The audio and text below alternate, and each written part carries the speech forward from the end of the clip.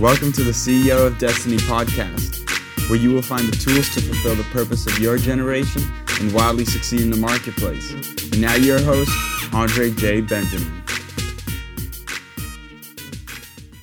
That power of teamwork, of working with your spouse as a team, it's huge. So many people long for that, and they don't get to that point of, like you said, life wasn't a crystal stair. You both had your challenges, and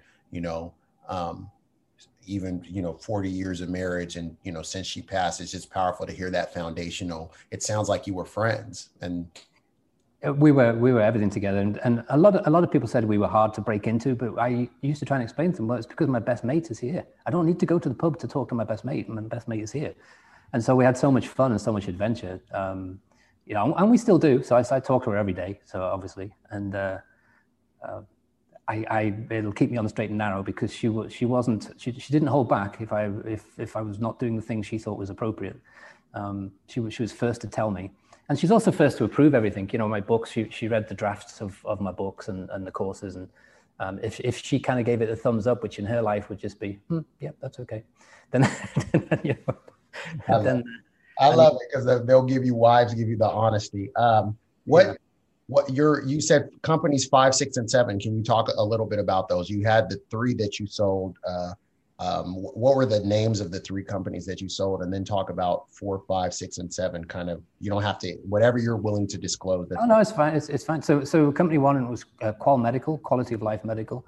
It still exists. I sold it to one of our investors for the 105.5 million, and I think he's still the owner of it, Derek Cooper. So it's on. You can check it out online. Second one was Calvi Medical, which I combined with our new pharmaceutical company, and we sold radiation sensitizers to a company in Taiwan called Taipei Liposome Company, and that's very successful. They're in stage 3 trials with it right now. And then Neovia, it's company number 4 that I'm negotiating right now. And then there's... What does that one focus on? So a non-toxic treatment for cancer.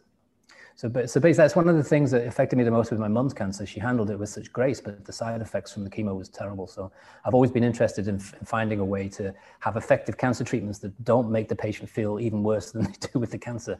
And it seems impossible, but we figured it out, and we're in clinical trials right now, doing really well. But it's got too big. Everything's a double-edged sword. So doing well is good, but that means that it's too big for us. We don't have the resources to exploit the opportunity now.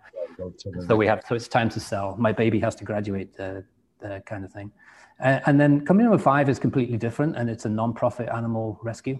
And I have ambitions of doing this a different way than it's been done before, whereby what I do is I link together. So a lot of seniors have to give up their animals because they can't afford the vet bills, or they can't walk the animals anymore, and they can't afford the dog walker. So what we do is we rejoin them, and my nonprofit provides the dog walker and pays all vet bills and food.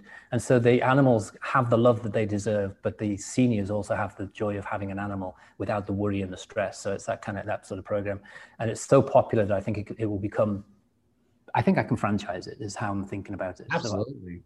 Is service, because I'm sure you're aware of the shortage of pets right now, because of people going through this modification and dealing with it through getting a pet. The lines are around. There's a puppy place that launched not that far from where we live, and the lines were around the building. Just people like, finally a puppy, grown people. It wasn't just little kids. It was people in there. Yeah. And with that will come issues too, because people don't realize what they're getting into oftentimes, and they get out of depth a little bit. And it's just that I've found that every now and again cruelty is involved with animals, and that really bothers me. And so I'm delighted to be able to sort that situation out. But mostly it's just people getting out of their depth, and we all make mistakes. And so there's no judgment in this company. It's kind of, okay, so you've given up your animals because we have some horses and goats and stuff like that. And so you give up these animals, because you got out of your depth. Learn the lesson. Don't do it again. We'll take care of it from here. And we try to rehouse or rehome every animal that we find, or come across or finds us. So those that's 5. So that's company 5. Company 6 is called AD1, and it's also a cancer drug. It's a drug that's currently approved for arthritic gout that has tremendous anti-tumor properties, but it was incredibly toxic, so it's never been successful. We know how to take the toxicity out, so we're developing a drug. We're in preclinical right now, developing a drug for that, and that'll be a standalone. Well, it is a standalone company, but it'll be a one-off venture. And then number 7 is this. It's trevorgblake.com, which is the courses and the which I've been talked into doing. I'm a very private guy, so I never intended to do this. And then a wonderful person called Mathis Jones, who's a great editor and a literary agent, she enjoyed 3 Simple Steps, and she called me up and tracked me down, actually emailed me, and then we spoke on the phone. And she said, what else have you got? And so I gave her the script to Secrets to a Successful Startup, and she got that published for me. And she said, but nobody knows who you are because you're so private. I don't have any social media. So she's convinced me very gently over time that this is much bigger than I think it is. And so I need to get these messages and tools and techniques, out into the world, particularly now where so many people are moving from traditional corporate employment into a position where they can, if they so choose, become their own boss. And there's nothing better than that. And you know that. There's nothing better than being your own boss. So that's we're profitable at the end of the first year. All of my proceeds go to cancer research and development, but the company itself is profitable at the end of the first year, and that's good. So, and you're focusing on 4 companies at the same time. Yeah, but you see, with the 5-hour workday, they all have the same hub model. Absolutely. There's really not a lot for me to do, and I've learned over the years not to be a pain in everybody's derriere by calling them up and say, "Hey, what's going on? Give me an update." I've learned to sit back and trust these people, and if I know if there's an issue, they'll contact me, and at the end of the day, I play the role of the CEO. So when hard decisions have to be made, I'm happy to make them. But most of the time, other types of decisions I don't even get involved in because these people know what they're doing, and I respect them. Now, a couple of fun questions. What was the I guess, how did you deal with being, it seems, the first person in your family to kind of break the generational poverty model, and what were some of the things you did when you got to having fun, like, oh, I want to go do this, or, things of that nature, something that because you even talked about going to I envisioned buying this bottle of wine. So you went and purchased that bottle of wine, which was fulfilling because you actually achieved the goal that you set out to do. And now you weren't encumbered by debt. But what were some other things that hit you when that happened, when you reached the level of financial independence? Well, throughout the journey and when good things happen, when you achieve certain milestones, I found that, when I was younger, I would have expected people to be on the sidelines applauding, saying, "Well done, Trevor, good for you, you make me proud." But actually the opposite tends to happen. I've found there's nobody applauding, and most people see it might be an English thing, I don't know, but most people are waiting for you to fail so that you can come back with the tail between your legs, and then they'll turn around and say, "See, you should have gone to the chicken packing factory. We told you." Right. So I've not found anybody patting me on the back or anything, and that's good because it keeps your feet on the ground. My brother and sister have no idea what I do from a day-to-day basis. They're not interested, and I don't talk about it. So I'm still just Trevor, Trevor, the businessman who can't hammer a nail straight into a piece of wood. That Trevor, and that's good. So I quite like that aspect of it. So it's very much it's a lonely road being an entrepreneur and being successful, and I don't have an issue with that, but people should be prepared for it. A lot of people start a company and they expect everybody to be encouraging them and pushing them along. And I find the opposite often happens. But when the good things happen, money is energy, and it's always good to share it in any way you can. So I try to do that, like with renting the house. Renting a house in Wimbledon is not a cheap thing for 3 weeks. It's, you're talking about probably $40,000, and having people come down and have a holiday for free. It's nice to be able to do those things. They feel really good. Every now and again, there's a material thing that is important. My wife's favorite car was an Aston Martin Vantage. Nice. So the day I was able to buy that, and I imagined for several years walking into the dealership and paying cash for it.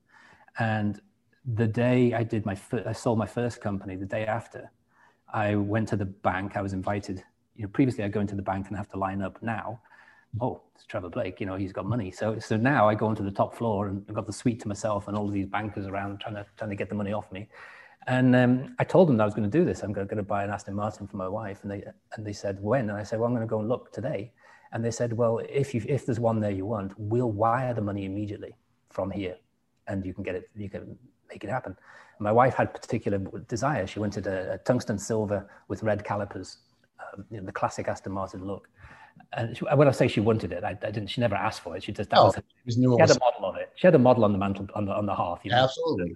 So you followed the hints and the clue. Yeah. And so I went to the dealership, and it arrived an hour before I went into the dealership. The exact model that she wanted arrived in the dealership. And I said to the guy, I'll pay cash for it. And he didn't believe me. So he rang the bank and they said, we'll wire it. And so we had to hang around for an hour while the wire went through. And then I drove it off the lot. That was wonderful. I felt like a king, presenting that to my wife. Without having to haggle and any of the foolishness. No, but it was just a smile on her face, the excitement. She was like a 3-year-old at Christmas. I loved that. That was always one of my biggest motivations was, how can I make my wife smile like that? So you get to do things like that, and that makes everything worth. The companies themselves. My mantra is always make a positive difference in people's lives. Have fun doing it, and share in all the rewards, material and spiritual, that come as a result of setting that energy and flow. That's my mantra for all the companies, and anyone who works within and around the companies. They can all quote that. And so the sharing the material reward part is something like that, where you can do something that feels like absolute magic and makes you feel great as a result. One of the last things as we round to the close of this is that when I have worked in coaching some teachers in education, I talk to them about the importance of having a zone of honor, because I know that and when you're in a part of a bureaucratic system, it's easy to get into all the gossip. And you at one point talked about how you had a lot of female colleagues at one job you had, and there was just a lot of, backbiting and talking back. And you said how you had to be like tunnel vision. Can you talk about the toxicity of kind of gossip? And I call it a culture of honor and a zone of honor. And once they started to do that, they went from having these adversarial relationships with principals and administrators to all of a sudden being that top person that administrator looks to, the top performing teacher that's training the other teachers. It's, so what? I think of gossip and complaining as toxic as smoking. And my response to it is pretty much the same. I get the hell out of there, because I don't want to be breathing in, carcinogens from someone smoking. And I don't want to be taking into my brain the results of other people's gossip and complaining. And it's not as easy to do, because we have at the front lobe here, we have these things called mirror neurons. And so you can see a group huddled across the room, and that you get automatically drawn in like a tractor beam. You can't really help it. You have to be aware of the process. Before you know it, if you do nothing, before you know it, you'll be on the periphery and then in it, and you'll be doing the same thing with them. And it's incredibly toxic. And it's, you have to have the discipline to notice it, and then snap. Yeah. So you have to disconnect the mirror neuron, this kind of tractor beam thing that happens, and get the hell out of there. So that's my approach to it. I don't have any place for it. And if I ever had somebody working around one of my businesses that was a gossiper or a complainer, I'd give them one warning. And if they did it again, they would be out, because it's so contagious and toxic, and there's no room for it. And scientifically, I think in one of my books or the course that I show what happens scientifically with both complaining and gossiping, it's extremely damaging to our neural pathways. And for that reason, you have to be extremely careful what you allow in. So I cut all that out, but that doesn't just extend to human beings. That also extends to the media. Okay, so I don't listen to talking heads. I don't watch the news, yes. Headline news or anything like that, because it's just another version of the same thing. Absolutely. So what I recommend to people that they do when they sort of come into the TrevorGBlake.com world is go on a 2-week diet, anti-media diet. No newspaper, no news headlines, no news shows. The addiction that you have to switching on Fox or CNN or whatever, that has to stop. Don't do it. And they all come back with the same story at the end of it. They say, I feel like 20, 30, 40 pounds lighter. I feel like I'm taller. I feel like I can float. It's done. I haven't got this burden in my head all day long from what I've just been watching. No shoot 'em up movies, all that stuff. Just take it out for 2 weeks and see the difference between you after 2 weeks and before, and you'll learn the lesson of don't let any of that into your head, because none of it's good for you. And it's designed to paralyze you with fear. So is gossip and complaining. It's designed to hold you in place long enough, and in the media situation, long enough to watch a commercial. And the only way you can hold people is paralyze them with fear. show them a car chase or show them someone being shot or something like that, and they're paralyzed, right? Or show the latest presidential tweet or something. It paralyzes everybody in one place. Thank you for listening to today's episode. Do us a favor. If this was useful in any way for you, please go to iTunes and leave us a review. Reviews will allow others to easily discover the podcast.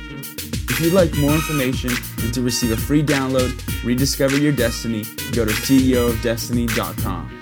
Thanks again, and tune in next time.